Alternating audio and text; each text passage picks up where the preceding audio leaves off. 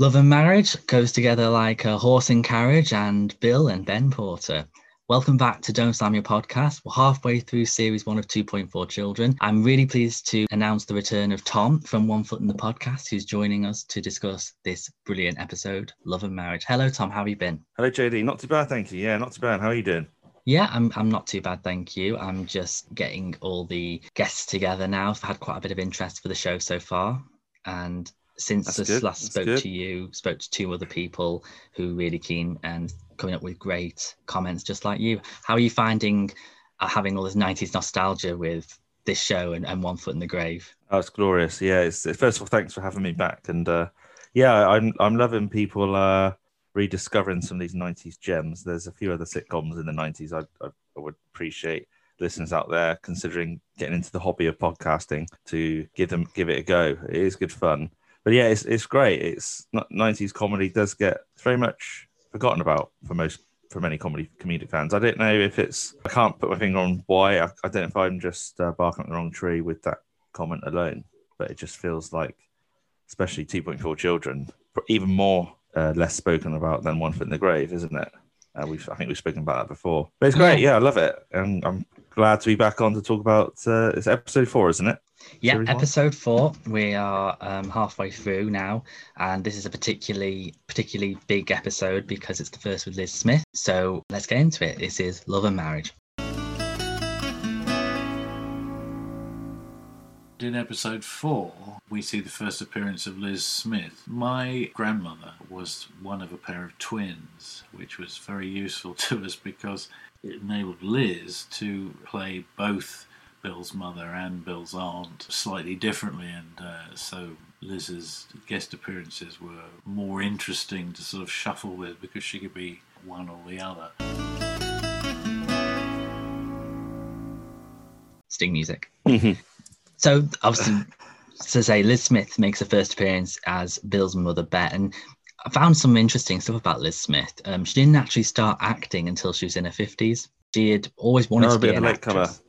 Yeah, she always wanted to be an actress, and she actually did like stuff in the war, and she got married, had children, and was sort of wanting to pursue an acting career. Always into theatre and loved doing school plays and stuff. But then she just fell on a lot of hard times. I think she had a husband who left her and the kids, and so she had to bring them up on her own and find any job she could. So it was only in the 70s when she did an audition for Mike Leigh that she got a film role, and that just started it. She was in obviously film and TV until quite recently, up until like the 2010s. And she's obviously in The Vicar Dibley, The Royal Family, and she's just such a good comic actress. Comes naturally to her, doesn't it? It's a bit like the Buster Merrifield story. With Buster Merrifield was bank manager, did a bit of stage acting, and then of course his first main role, Fools and Horses. You can get lucky late on in life, well, not just luck, but with a bit of hard work. And Liz Smith is probably the best female comedian. For me personally, there are like Victoria Wood, Dawn French are great, but Liz Smith, just any role she plays. Have you seen her in Bottom? Yes, when she's the mad medium. I can't think of the name. She's like Mystic Meg. Yeah, I know what you mean. Yeah.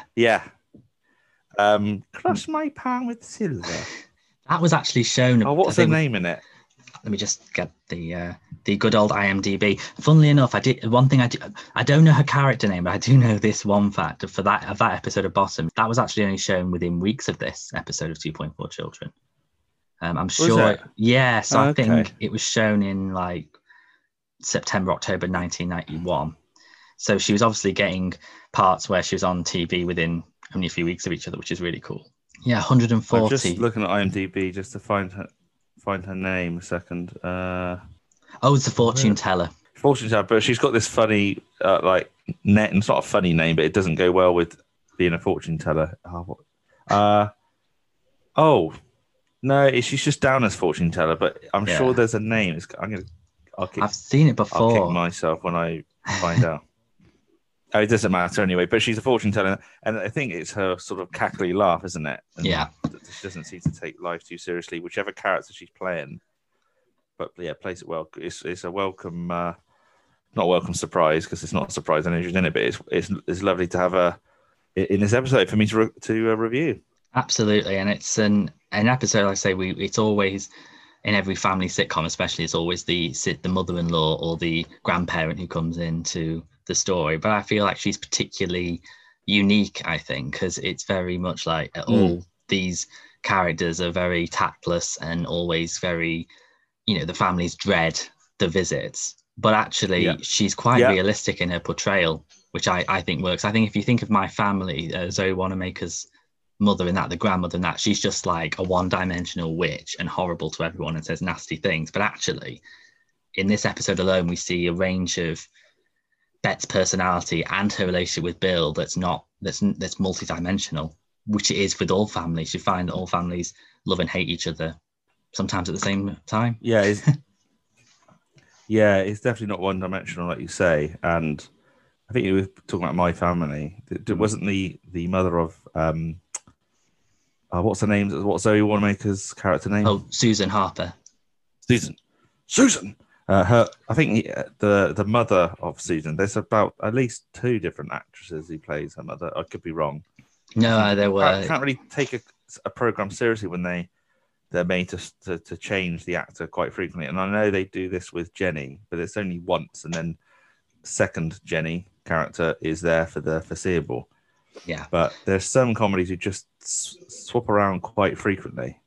I can't give you examples. That's my only downfall. But I know it happens quite often. Think of Auntie Tina. She was Patricia Blake in the beginning. Yeah, because I didn't reckon. And also in Keeping Up Appearances, I think, was it Violet or Rose? I think there's 2. And usually the second are better. Yeah, that does seem to be the case, actually. Yeah. I think it's one of those where, as long as if they recast it with someone who's similar, not necessarily the same, but obviously similar in looks and personality, and they then can make it believable. But I think My Family is an example where it wasn't very well cast, that recast the drama. But then again, with My Family, which is getting the ratings, which they got and didn't put any effort into it. I mean, as much as I like it, I don't think, for me, if I watched this episode 2.4 Children, I think it's a lot better than what you get in My Family. So it's a lot of character building, isn't it? Like we'll talk about it later, but there's a bit of background to 1 or 2 characters. So. Yeah. So we start off with Ben coming back with the shopping, which is one of the weirdest sights to ever see, because as he always, he's just so lazy and rarely sort of helps in any way. And then you've got him coming home and no one's in, checks that no one's in, and he starts singing, You've lost that loving feeling by the Righteous Brothers. And with Gary Oldman, he was a musical theatre actor as well. He did the Rocky Horror Picture Show. And you can kind of tell in this, because he's got... I was going to say, you can definitely tell he's got a bit of a natural talent for as a vocalist. But I just loved him shouting out, because he's, again, a bit stereotypical for anyone who wants to do a bit of karaoke. Even though they got that sort of charisma that they want to sing and show off, they still don't want anyone to see or hear. Yeah. So he shouts out, is anyone home? Pizza. Yes. Expecting David to come running down the stairs. Yeah. Great voice.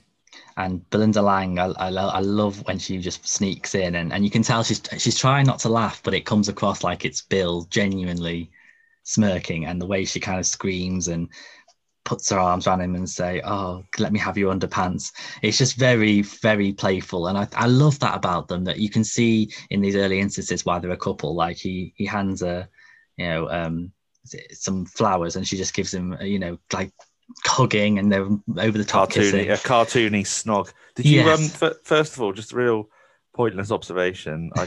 Seeing those Sainsbury's carry bags is quite nostalgic. The whole Sainsbury's just seem to plug their tagline, good food costs less at Sainsbury's. That's all you ever, like every the advert was Sainsbury's, good food costs less. So that just brought it back to me. I think you were born mid-90s, weren't you? Yeah, I was. So this is about the time they were really plugging it. I mean, this is early 90s, obviously, but throughout the 90s, it felt like that was just, they lent on that slogan. Yeah, and the like beige kind of bags. That's what I kind of noticed. I was in One Foot in the Grave. They always have that. Victor and Margaret always go into Sainsbury's. I also noticed in a One Foot in the Grave episode, they had a B&Q bag, and it was weird because it was white and the red. It was the same logo but red. I was just baffled. Never seen it. It was so different. One Foot in the Grave weren't afraid to use real branding because, and I think that resonates with the viewer because it just brings a bit of reality to the situation. Just the little subtleties. If you see a Coca-Cola can or a Heinz tomato ketchup bottle, just brings it to life a bit, doesn't it? But you know, it's again, I've just got the podcasting eye. I don't find that your average viewer might pick this up, but only because we tear these episodes apart. But totally pointless to say. But Ben has got a wet patch on his crotch. Did you see that? A tiny little wet patch. I wasn't looking. I must be honest. I was looking. Yeah, I mean, I'm not afraid to say that, but I couldn't tell it was just a dark patch that was just there. But it might be wet. Sweat. I don't know which is worse, to be quite honest. I know. I don't know. Yeah, sorry, listeners, but it's just stuck out. It stood out to me. He probably just got overexcited and just wet himself. Who knows? Let's say no more. I should have brought that up. But it's funny because Jenny comes down and it kind of follows on perfectly what you just said. She looks embarrassed and she says, I can't believe I'm carrying your jeans. And then Bill says, "I'll just spit them out and leave them on the side of your plate." She says that later on about cereal with Claire Buckfield's Jenny one year with she says, "I can't have that. It's got E numbers in." She goes, "I will just spit the E numbers out and leave them on the side of your plate." And let's put her in the test drive and have a girl next time, she says to Ben, which I really like.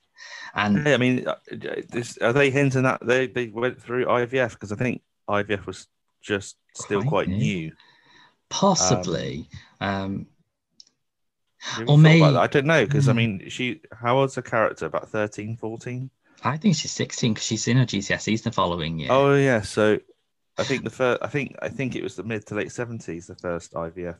Unless she's saying let's put her in a test tube next time, so that they're saying, maybe we can next time we can have more say. I didn't know that's how test tubes work, but maybe that was just 90s kind of uncertainty or conspiracy theories about how they work. Yeah. I love this bit with Ben when he says to her, "Well, aren't you going to say thanks?" And she's just like, "Well, I go shopping every week and you never say thanks." And I'm sure there's lots of women in the country who could still recognise that now. Who can say, he's so pathetic, isn't he? Just for once, he's done one thing. Supermarket run, yeah. And he can't even do it. No, he's done again. It's all about the stereotypes, and I love the stereotypes in comedy. It's not. I'm not easily offended. And he's bought massive bags of oven chips, isn't he? It looks like the bags full to the rafters of stuff they need, but it's like you said earlier, just oven chips. Yeah, and then that's because if he wasn't for Bill saying, "Look, let's eat healthy," although Bill does, I think, have that mixture. She sometimes suggests takeaways and stuff. At least he's saying, he would just want chips all the time. So he is very typical man, very typical child as well. Probably he doesn't have chicken nuggets there as well. Gary Olsen, I don't know if it's his haircut or the haircut they style for Ben, but that haircut now is sort of back in fashion in the last couple of years. That sort of shaved at the back and sides and blended in, and then with the top is a little bit sticky uppy, but almost to the side. It suits it. I don't know. God, it's not something anyone would care to observe. But like I said, things come back in fashion, though.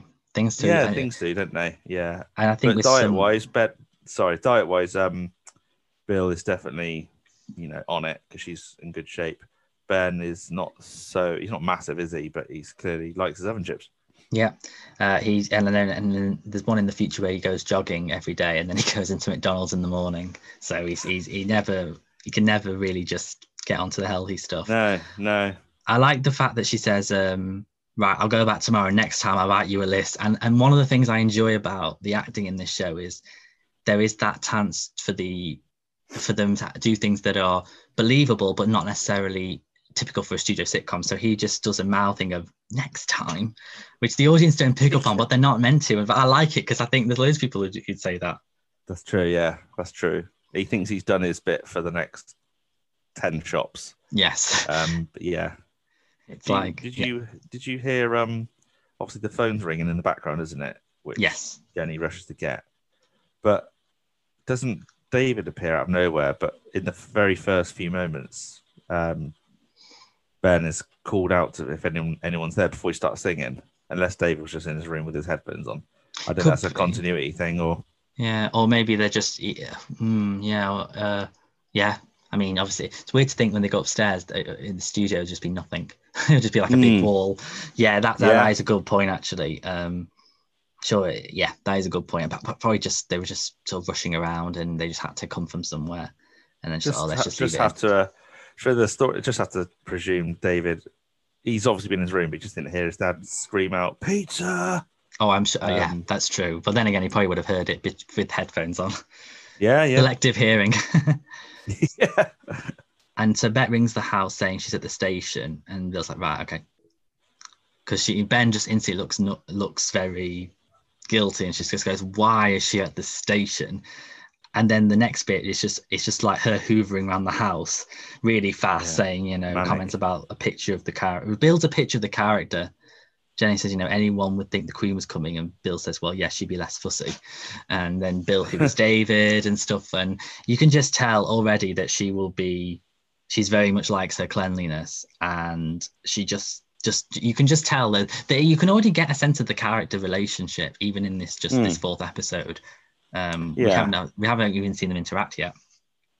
No, just to make it clear, the way Bill looks at Ben, I keep wanting to say Gary, which looks at Ben.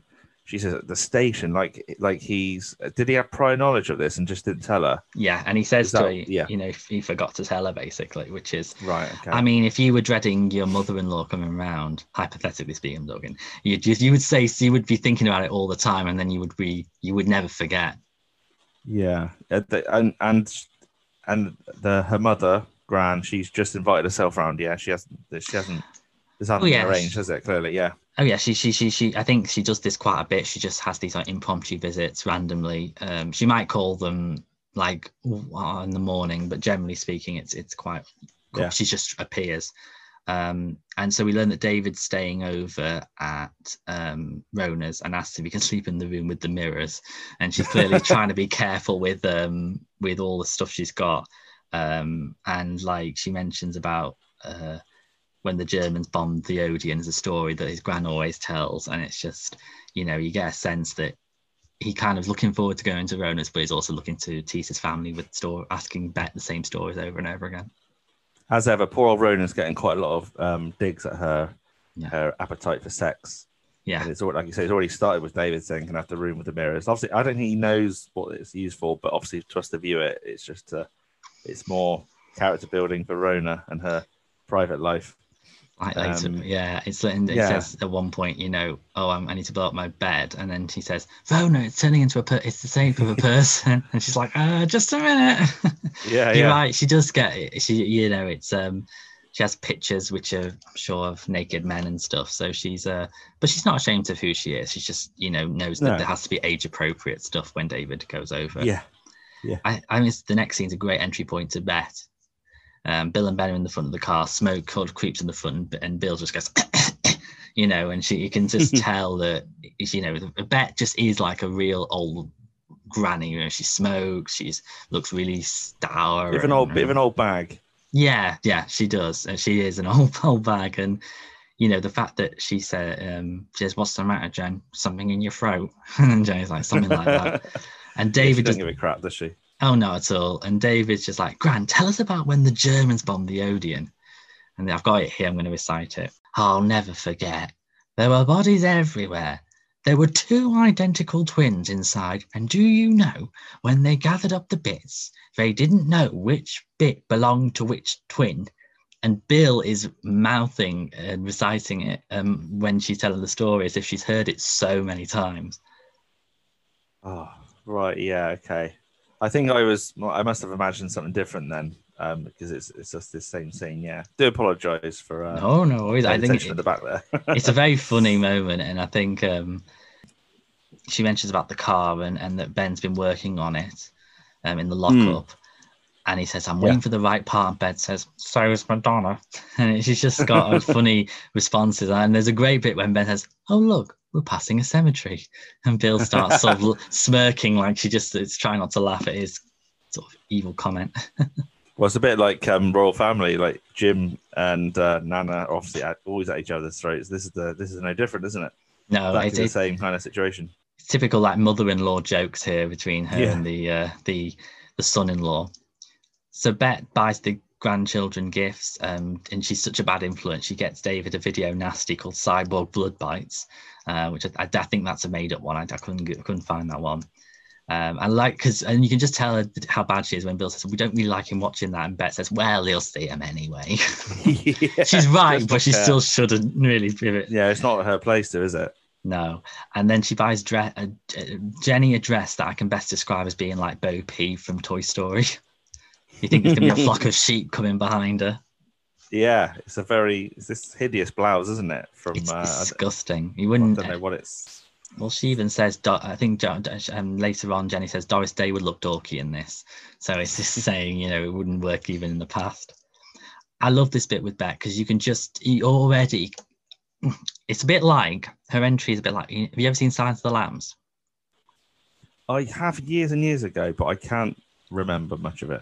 So it's in that film, they build up Hannibal Lecter's sort of personality. So he's like, you hear all these things, a monster, he's that, the other. And then when you see him, he's nothing like that. And it's a really interesting way of building a character up. And then they're reveals either the same sort of links to what people said or opposes it. With this, Bet is really, this old woman who's saying, oh, I always find chicken repeats itself on me. And Fire stuff goes right through me. She has very old person responses, and I don't want to come across like stereotypical when I say that, but it's like I said, it does cross over to Royal Family because she's always getting fussy with her food and saying certain things go right through her. So it's almost like it's the same character, almost. Definitely, except for when obviously she's in the Vicar of Dibley as well as Letitia Cropley. Yeah, and she has these awful ideas for food.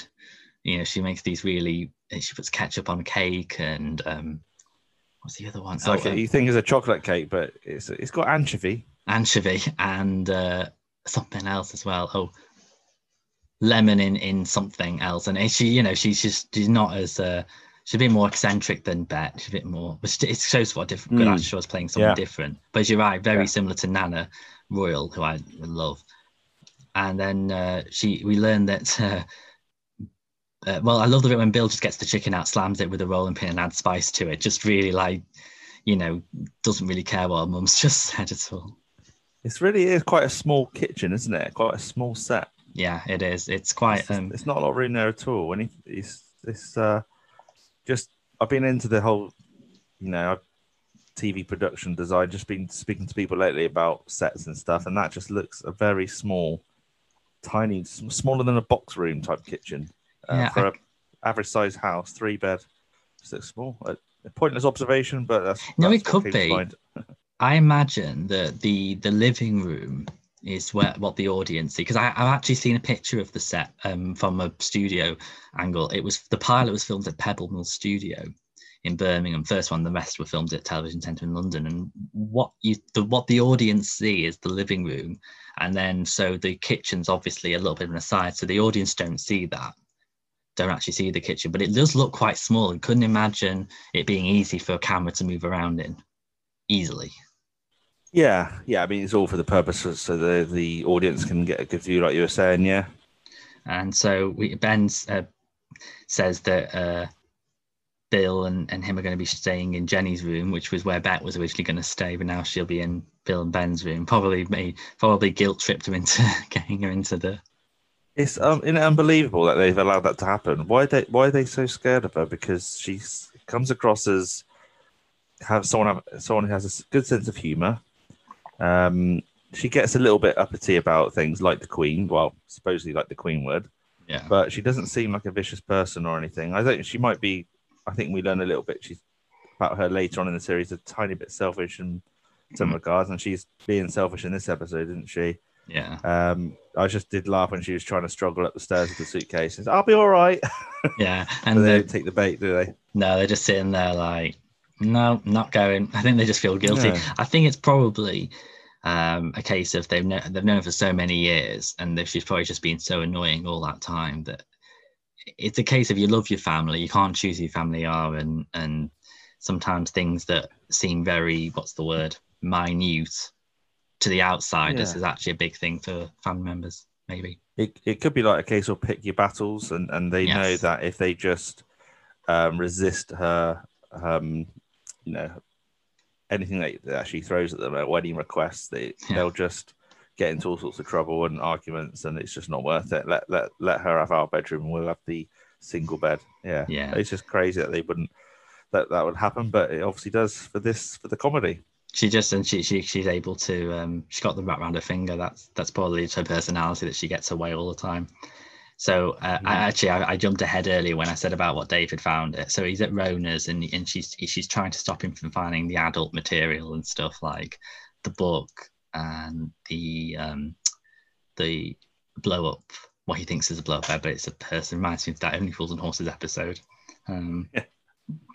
So yeah, UXD. Yes, only probably this time it's men. And so I love when Jenny goes over and she's just like, Bill's like, why have you left her alone with Dad? And she says, I know she's a bit difficult, but just put up with her like with good grace, like me and your father. And it's just such a typical thing when parents say something is not true. I know, it's there's more digs at Rona's sexuality, isn't there? When there's her nick. I don't know what is it. If she asked Bill to help with taking the laundry, because there's a load of knickers out, and Bill goes Monday, Tuesday, Thursday, Friday, Saturday, and she holds up a corset or something.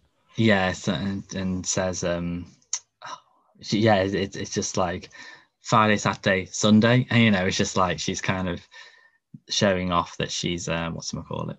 Bit of a chauvinist, I don't know. Just sort of, they don't seem to. They slightly disapprove. Bill slightly does disapprove of Rona's sex life, but I think she's just jealous personally. Yeah, because she has shown signs that she's a little bit insecure. Bill, this is with her marriage in this early stages of the series. Yeah, and then there's more examples of Rona's sort of getting the digs out about it, and Bet rings over. After she says, how bad can she be, to Bill and Ben, and then Bet rings over and she says, hi, it's me. That's right. The tart. and I think Bet does call her a tart a few times. But funnily, Auntie Pearl, who we meet later on, buys Rona a 3D video of the Apollo men strippers. So she doesn't seem to care what she gets up to. No, it's I feel quite sort of woke about all this, because I think Rona's it's funny, don't get me wrong, I'm not offended in the slightest, but again, when you're doing a podcast, you dissect everything and pull it apart, and you just think it's a bit harsh how they're taking the mick out of her.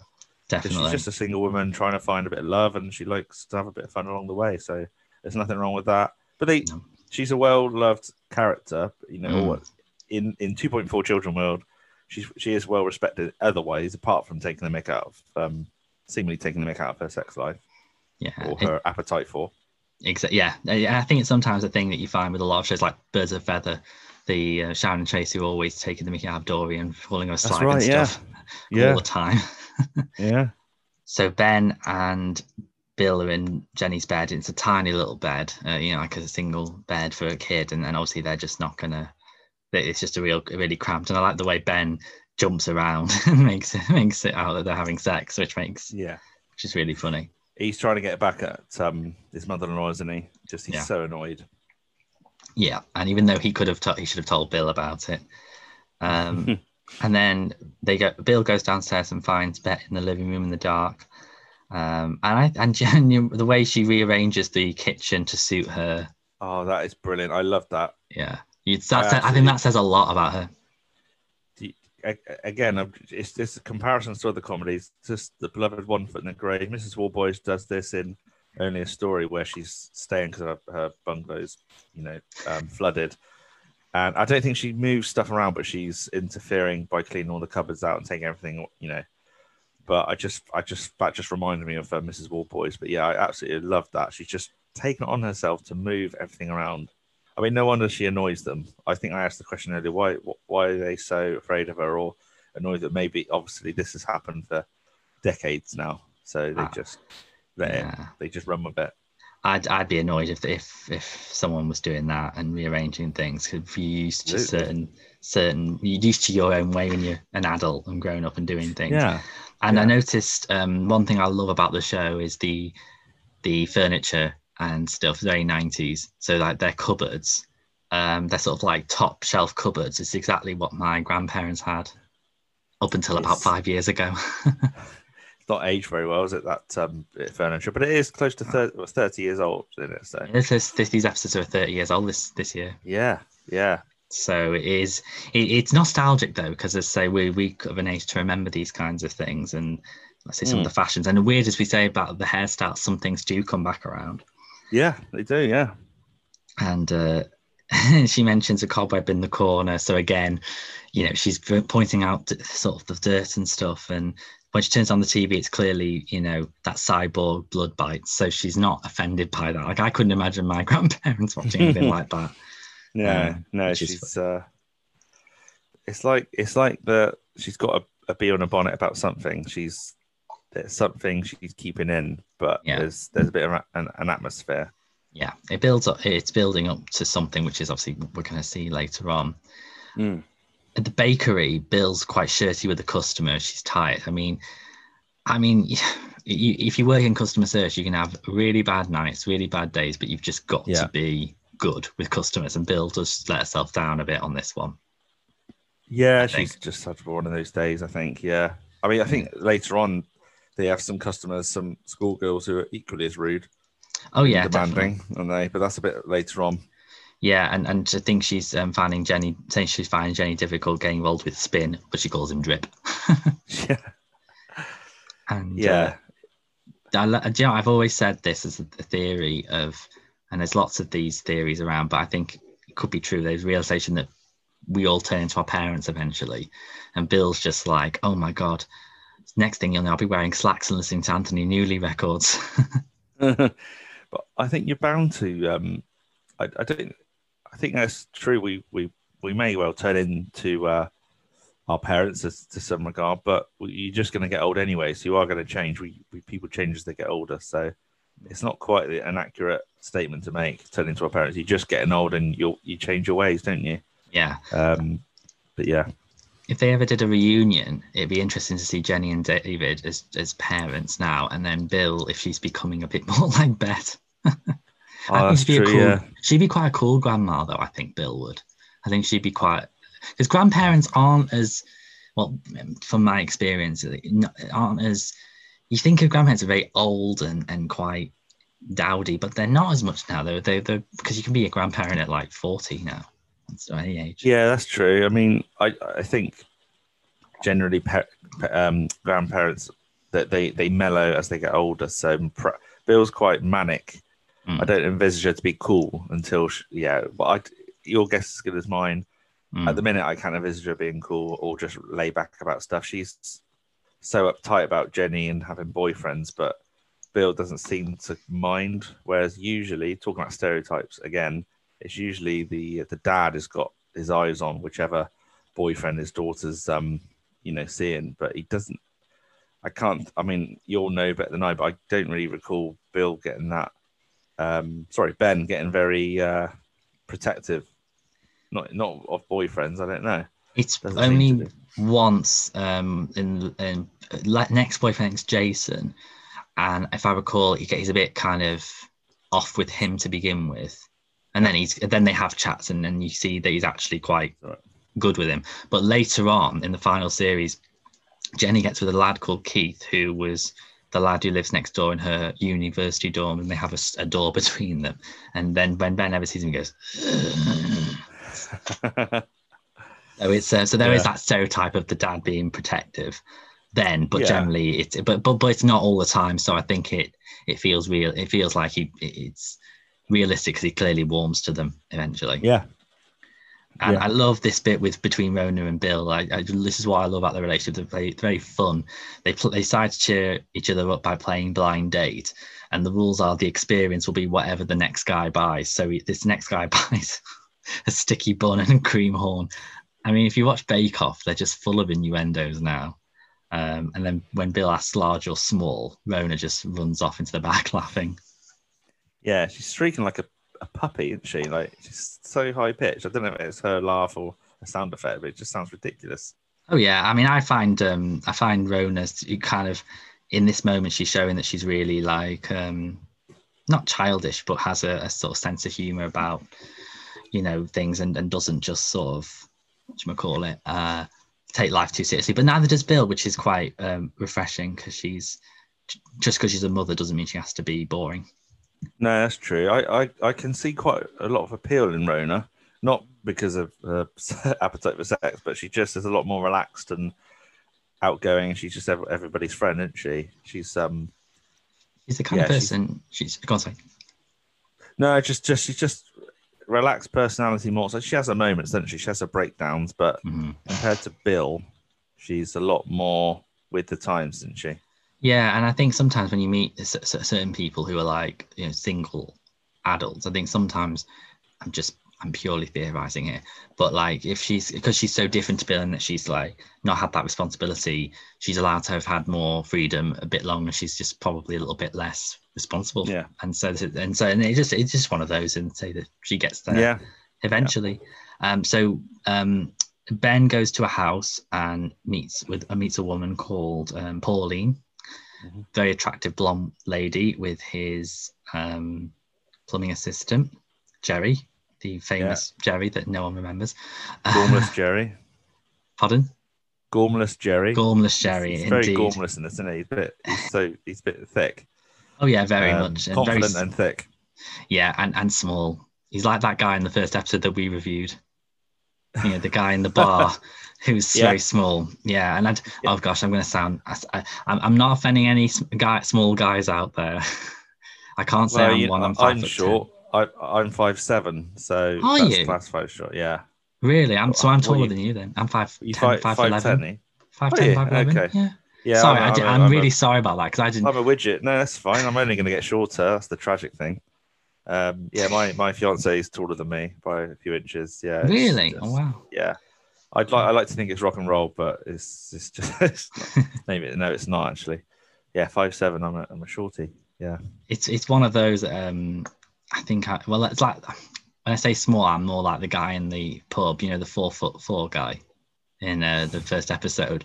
That kind of I think that's what Jerry's definitely either 5 foot just or below. I think. It's hard to tell, really. It's hard to tell. I mean, I'm not a skinny, small-framed, short person.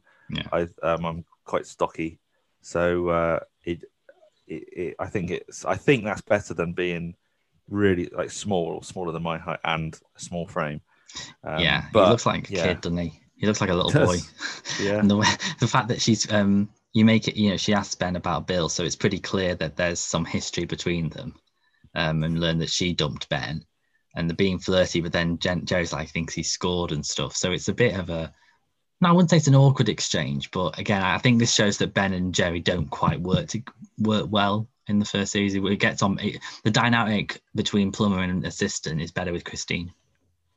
Is that done on purpose? Was the ice cream manufacturer Ben and Jerry's out before? Was that available before 91?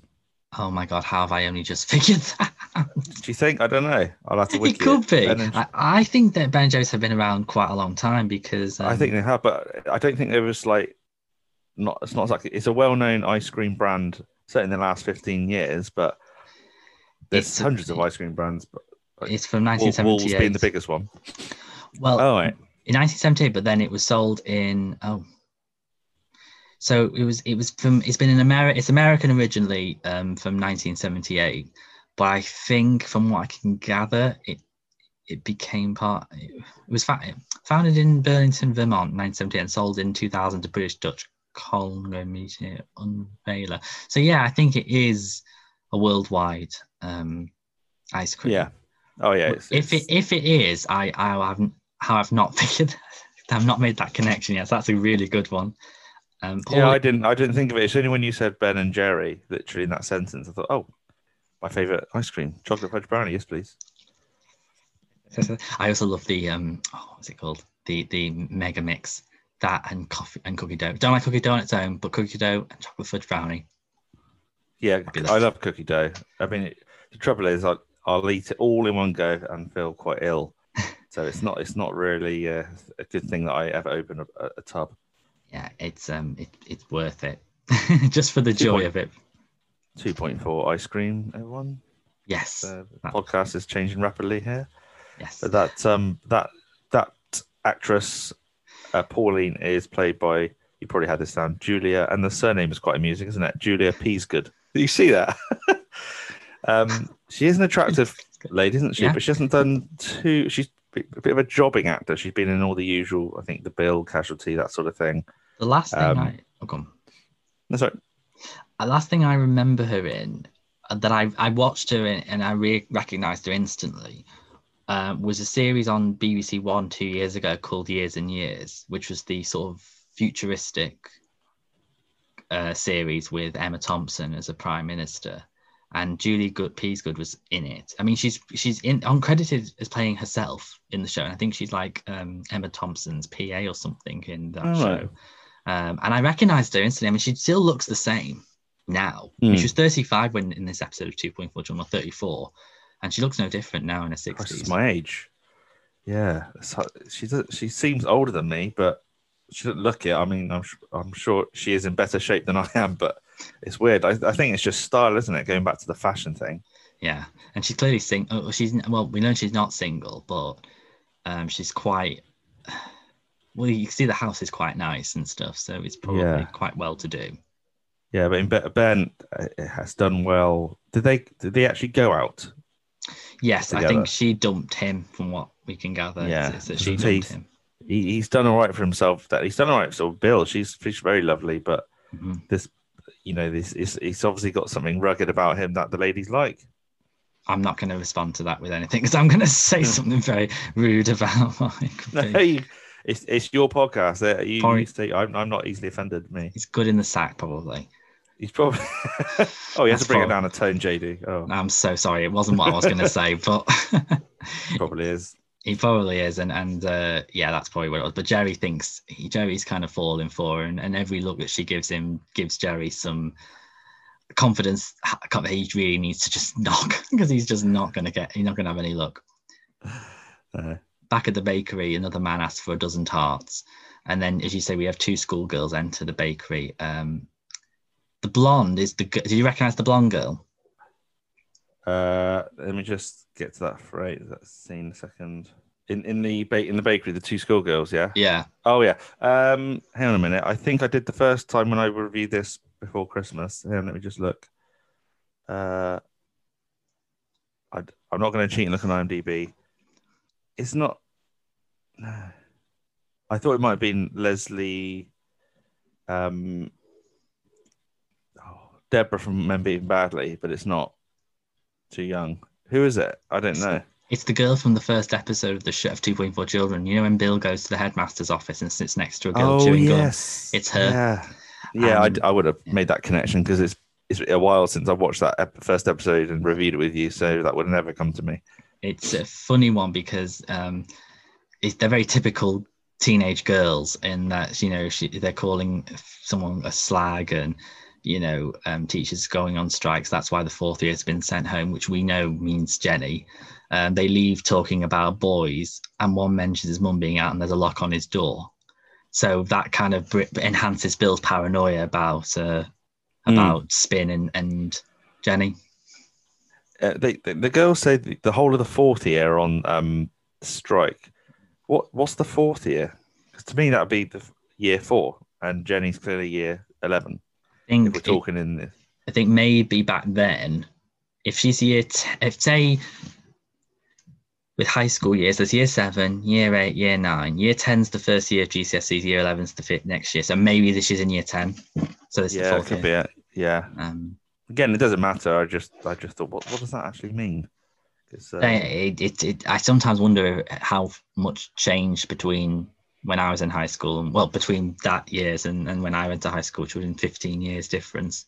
It's like now we're 15 years from, I've just realised I'm now this September 15 years from the same time from starting high school as I was starting high school in 2.4 Children starting. So nothing's changed. No. I love this next bit when Bill's walking down a path because Bill's letting it go. It's a fantastic moment at this. And a hearse pulls up, and I forgot to say Bet's come to a funeral. Yeah, I just forgot. Yeah, that's the purpose of her visit, isn't it? Yeah, I forgot to mention that. And Bill's walking down the path, so he's storming to get home, and a hearse drives down the road, and Bet opens the window and starts talking to Bill, and Bill's trying to run away, and it's just so embarrassing. Like, you see, even today, if you see a hearse go past, men take the hats off and put it underneath their chin, and Bet's just like shouting over, "Hiya, Bill!" I think it's just the way she's smoking a fag with a grin on her face and dictating how quick the traffic is flowing, just so she can talk to Bill. Yeah. And when Bill escapes, so the hearse just speds up towards the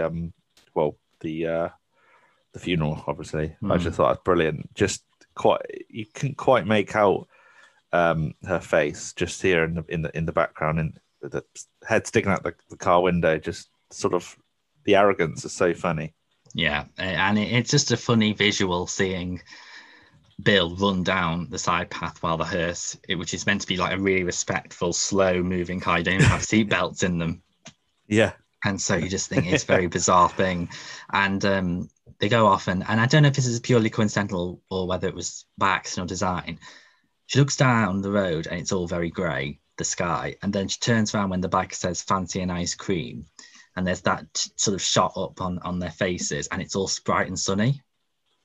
Oh yeah, it's the surrealism thing, isn't it? Especially with the hearse vehicles, and then of course he's near the graveyard, so it's a bit of a strange one, isn't it? It's like an illusion almost, or is he a spiritual guider? Well, I sort of have always seen like a sort of guardian angel, or certainly he appears at times that's important. And one thing we both said a few weeks ago when he first appeared. Obviously, Rona and Bill were very taken by him, and we both agreed he was kind of good looking, probably by 90s standards. But actually, in the few episodes since then, in the first episode, he's kind of got that sweaty hair because he's had the helmet on. But actually, with his hair kind of in a style, you can kind of see he's got that kind of alluring motorbike, but in a way that's very warm and what's the word, accessible. You can kind of see he's got a very welcoming smile. And that sort of distracts Bill, I think. Yeah, like you said, he's definitely, his appearance is he's a bit more of an attractive bloke this episode than he was in the first one. Yeah, like you said, probably because of the helmet and stuff and greasing up his hair. But yeah. And Pauline asks Ben if he still fancies her and hints that she can call him out at any time. And I just think it's clear that she's, very much happy. Is it premeditated? Is she purposely? I would say so. I think that's obvious to say, isn't it? Yeah, just to get back in there. But then when Jerry walks in with his top off and says it's hot in here, I'm like, oh my god. I mean, he's not good with timing. He's not good. He's just awkward, and he's not got a swagger to back it up. He doesn't read the room, does he? And even if she was interested, that's presumably his boss. Ben is his boss. And is he expecting Ben just to go, all right, I'll leave you to it then, mate, and I'll come back and collect you later on, just I'm in a place. Yeah, ridiculous. He's got, you need, it's one of those, you need confidence to do something like that. And he's got confidence, but it's very, very misguided and poorly timed.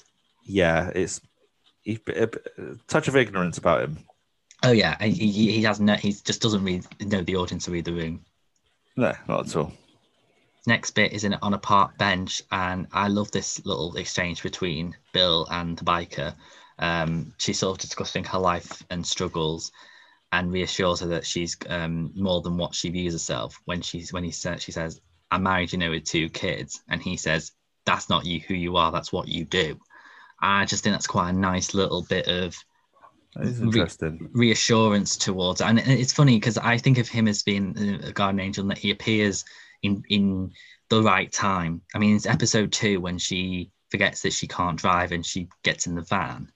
He telepathically stops her from telepathically instructs her on how to park the car.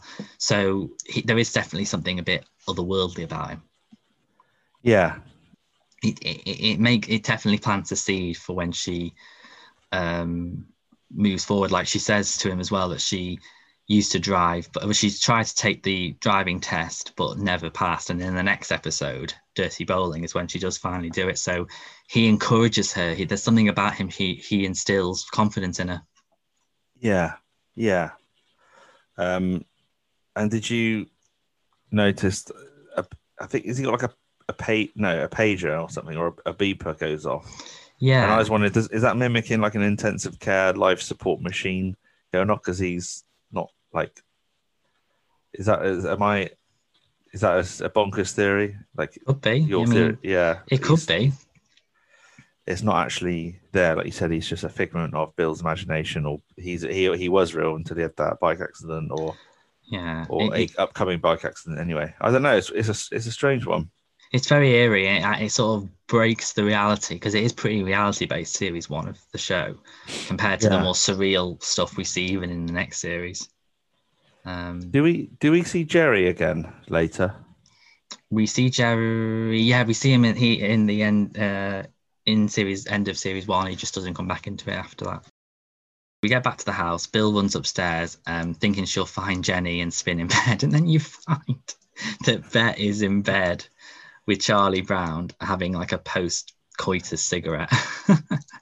That's a bit of a twist, isn't it? Like, Yeah. something you wouldn't expect at all. No, and it's I mean, you know, it's quite what's the word? It's quite refreshing. I mean, if there's that series Waiting for God, set in a retirement home, and there was an episode where the two main characters had sex and they started to discuss about elderly people having sex and stuff, and it gives people hope, I suppose. That's true. Yeah, that's very true. So I mean, yeah, why not? I mean, yeah, it's social norms and all the rest of it, isn't it? Yeah, but comedy shouldn't have its limits, as they say. 100%. And it was funny. It's very funny. And then Bet reflects on it. Well, they have a chat between Bill and Bet, and I think Bill and Bet have a nice chat. And what I like about this is, again, you can see that Bet's annoyed Bill. The fact that she's done, you know, I think what she did when she was in the hearse proves that she is very much doesn't read the room, doesn't know her audience, doesn't know when something's appropriate, and she's probably been doing that for donkey's years. But this is a nice bit that her and Bill have a real heart-to-heart.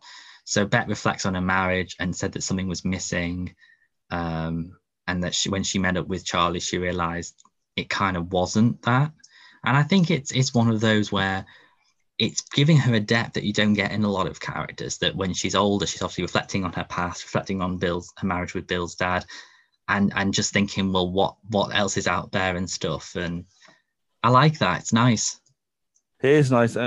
Bill more often than not has these conversations usually with Jenny, doesn't she? Just to like reflect and make amends. And she's like you said, she's doing this with her mother now, which is it's nice. It has to be done clearly, and it's good to get a bit of background into her mother's story. Well, it's good storytelling, and it does fill in a few missing pieces that we want to know why she's coming down this way, this neck of the woods, apart from the funeral, of course. Yeah, and the thing I think I like about Bet as well, we learn, and Bill, is that we learn more about their past. So in a few series, we find out that, well, we know Bill's an only child, and Bet had a few jobs while looking after Bill and stuff. And so Bet's very much a woman of her generation, very much from the war. She's very much gone through everything. She's got that kind of stoicism of keep calm and carry on. And like when they have the house fire, she just turns up when they're all down, like, right. And she brings a van to get rid of everything. She's got that kind. You can see why she's the way she is, really, because she'll have gone through so much in her life, and a lot of struggles, which a lot of people of that generation, well, a lot of people still have now. But certainly, you know, if I think of like my grandparents' generation and their families and stuff, you know, it was, you know, people have a hard life now, but it was a really hard life back then as well. Yeah.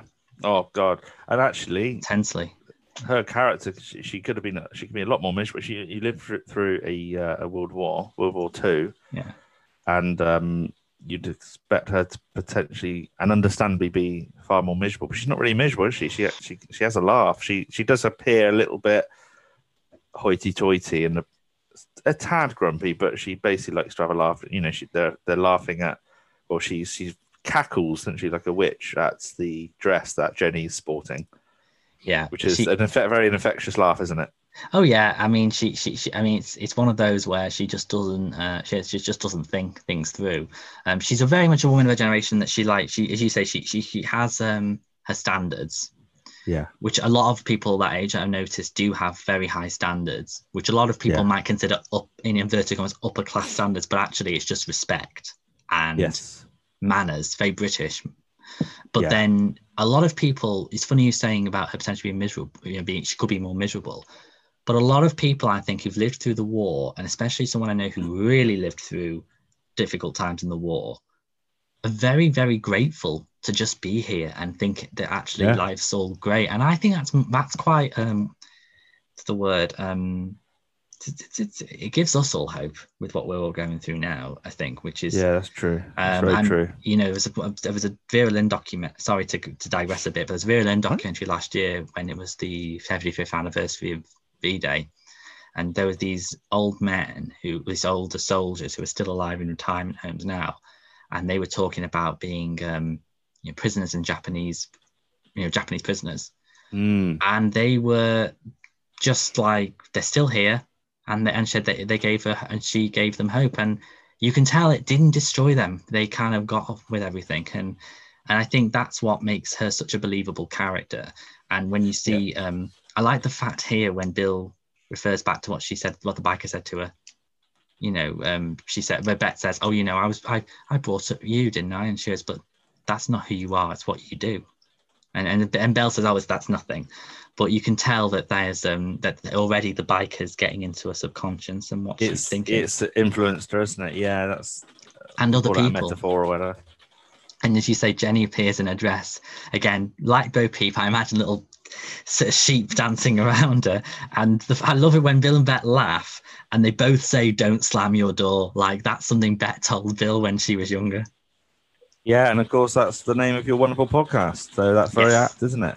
I like that, and I still think "Don't Slam Your Door" should be as much of a catchphrase as "I don't believe it." Like parents probably recognise "Don't Slam Your Door" as something they say all the time. It should be on T-shirts, and Bill, Bill's face should be on a T-shirt saying "Don't slam your door." There's a real heavy downpour. So we kind of learned that Bill and Bette are very similar in some ways. I mean, they've had a very similar relationship when Bill was younger. I reckon Bill was probably like Jenny as a teenager. Probably, yeah, probably. Because she's very opinionated now, so she's probably a bit grumpy when she was younger. It's with the car and stuff. Yes. But bear in mind what Pauline said to him, that they can meet up at any time, anywhere, for obviously a bit of fun. You do wonder if he's going to be going off with her. And that's something. He's acting a bit sheepish, isn't he? What's gone on here? Because he's quite a loyal bloke overall, and as is the case with a lot of comedies, they don't do the dirty on each other. But is that ever explained later on? Or the next episode, he goes to lock up regularly, and we think he's gone to. Well, there's hints that he might have another woman there, Pauline. She's never mentioned again. We just say another woman, but then we learn he's actually working on the car. So, right. Okay. But there's a twist to it all. So It is kind of hinted at, but not. But Pauline's never mentioned again. Right. And what I like about this bit is Bill gets upset because she feels like she's never going to see Bette again. Whenever she sort of sees her, she thinks that's the last time, and so it shows that she does love her. Yeah, I made a note that it kind of mirrors what she said at the start of the episode, where she goes, the way, it's not verbatim, but the way she gets through a visit from her mother is the fact that it might be the last time she sees her. So she says it at the start of the episode and right at the end, but the tone of her voice at the start is different to the end. It's like, "Oh, don't worry, just imagine it's the last time you'll see it." That kind of gets you through it. But I don't know if she means that she really dislikes her mother, or it's like she just remembers actually that she is my mum and I would miss her when she's gone. Yeah, so it's one of those, I think, sometimes if there's people in life that you dread seeing for whatever reason, you always remember the worst bits, and then when you see them, it's actually okay. That's what can sometimes the wait for something is worse than the actual visit. Yeah, true. Yeah. Yeah. And so she asks the kids to go to bed. And so then to sort of mirroring, as you said, they were mirroring the beginning of the episode, Ben starts singing It's Not Unusual. And he could have been, he could have done like if he dressed up as Tom Jones, it probably would have been very similar. And I like the fact that they use the he does it over the credits. And it's just, it's just an entertaining bit, just a bit of fun. David joins in as well, doesn't he? Yeah, David's funny. I love when David sort of plays around. There's loads of times when you see them mimicking each other or him joining in Ben being childish or vice versa, and they're just like you say, he's the point for Ben. Bad He's the influence on point for David. part of the child, isn't he? Yeah. Yeah, and he's funny. And so it works really well, and that sort of ends the episode. And yeah, first one with Liz Smith. Really, she comes back in it time and time again, at least once a series. Yeah. And she really does bring something to the show. I mean, the cast are amazing, but it's an equally memorable actress for an already high quality cast. Yeah, it's a bit of character building, bit of background to some of the, well, certainly to Liz Smith's character and Bill. Yes. Yeah, I really enjoyed it. I thought it was quite good fun. Out of 10? It's very a lot of out of 10. I'd probably give it, knowing what I know of the other, knowing that I know it gets better and better and there are stronger episodes. To measure against those is probably a 5 or a 6 still. But with Liz Smith in it, arguably that score could be pushed up. Her performance was close to a 10, but plot line, storyline overall, it's good, it's funny. Yeah. But there are much better ones than that. Yeah. In my view, in my opinion. I agree. I think I'm going to give it a 7. I think what I always find with the first 2 series is I don't remember episodes, I remember moments, and sometimes I think certain scenes happen with other scenes in an episode, but it's actually separate episodes. Whereas later on, you get episodes about something, about the lottery, about chain letters or the Rear Window spoof, and you can just immediately think of these things. Whereas first 2 series is more of a story arc, it's more serialized, which I think works fine. Yeah, but it's a really good episode to review. Really enjoyed it. Thank you for coming back on again, Tom. We've next got you down to review an episode in series 4, which is Curiosity Killed the Cat, the famous Rear Window spoof, which we both love. I love that. I can't. Yeah, the scene that comes to mind is where Bill is spying on Rona through the telescope, and then that bloke just walks past, sort of looking straight back at Bill and looking a bit gormless and walking on. Yes. I love that. That sticks with me. That does. So silly. Very much like a sort of spoof of Alfred Hitchcock's cameo appearances. Yeah, yeah. So it is. Where can people find you and for the One Foot in the Podcast? Oh, Twitter at One Foot in the Pod, and God, just to remember, I think on Facebook it's just One Foot in the Podcast, and Instagram the same at One Foot in the Pod. I think. Yeah. So, but this is about 2.4 children, so I want people to know where to find you. Where can they find Don't Slam Your Podcast? So social media is very same as One Foot in the Podcast. We're on Facebook, Instagram, and Twitter. So at 2.4 Podcast, the Twitter and Instagram handles. Don't Slam Your Podcast, a 2.4 Children podcast on Facebook. And you can find us and you send in any emails if you want to join us on 2.4podcast@gmail.com. Brilliant. So thank you very much again, Tom. I'm looking forward to having you on again. And I look forward to coming on your show as well in the future. I'm really looking forward to that. Yes, looking forward to having you on. There's series 6 at one point. I'm just about to start recording the 2 or 3 specials that appear before series 6. So brilliant. Yes, it'll be sometime later in 2021, but look forward to, and I'll keep in touch with you anyway offline. So that'd be good. Awesome. Thank you very much, Tom. Thank you for everyone listening. I hope you're all enjoying the show. And next week, I'll have a new guest called Forrest, who's very much a sitcom fanatic, and he will be reviewing Dirty Bowling with me. Thanks very much, everyone, and I'll speak to you soon. See you next week. Bye-bye.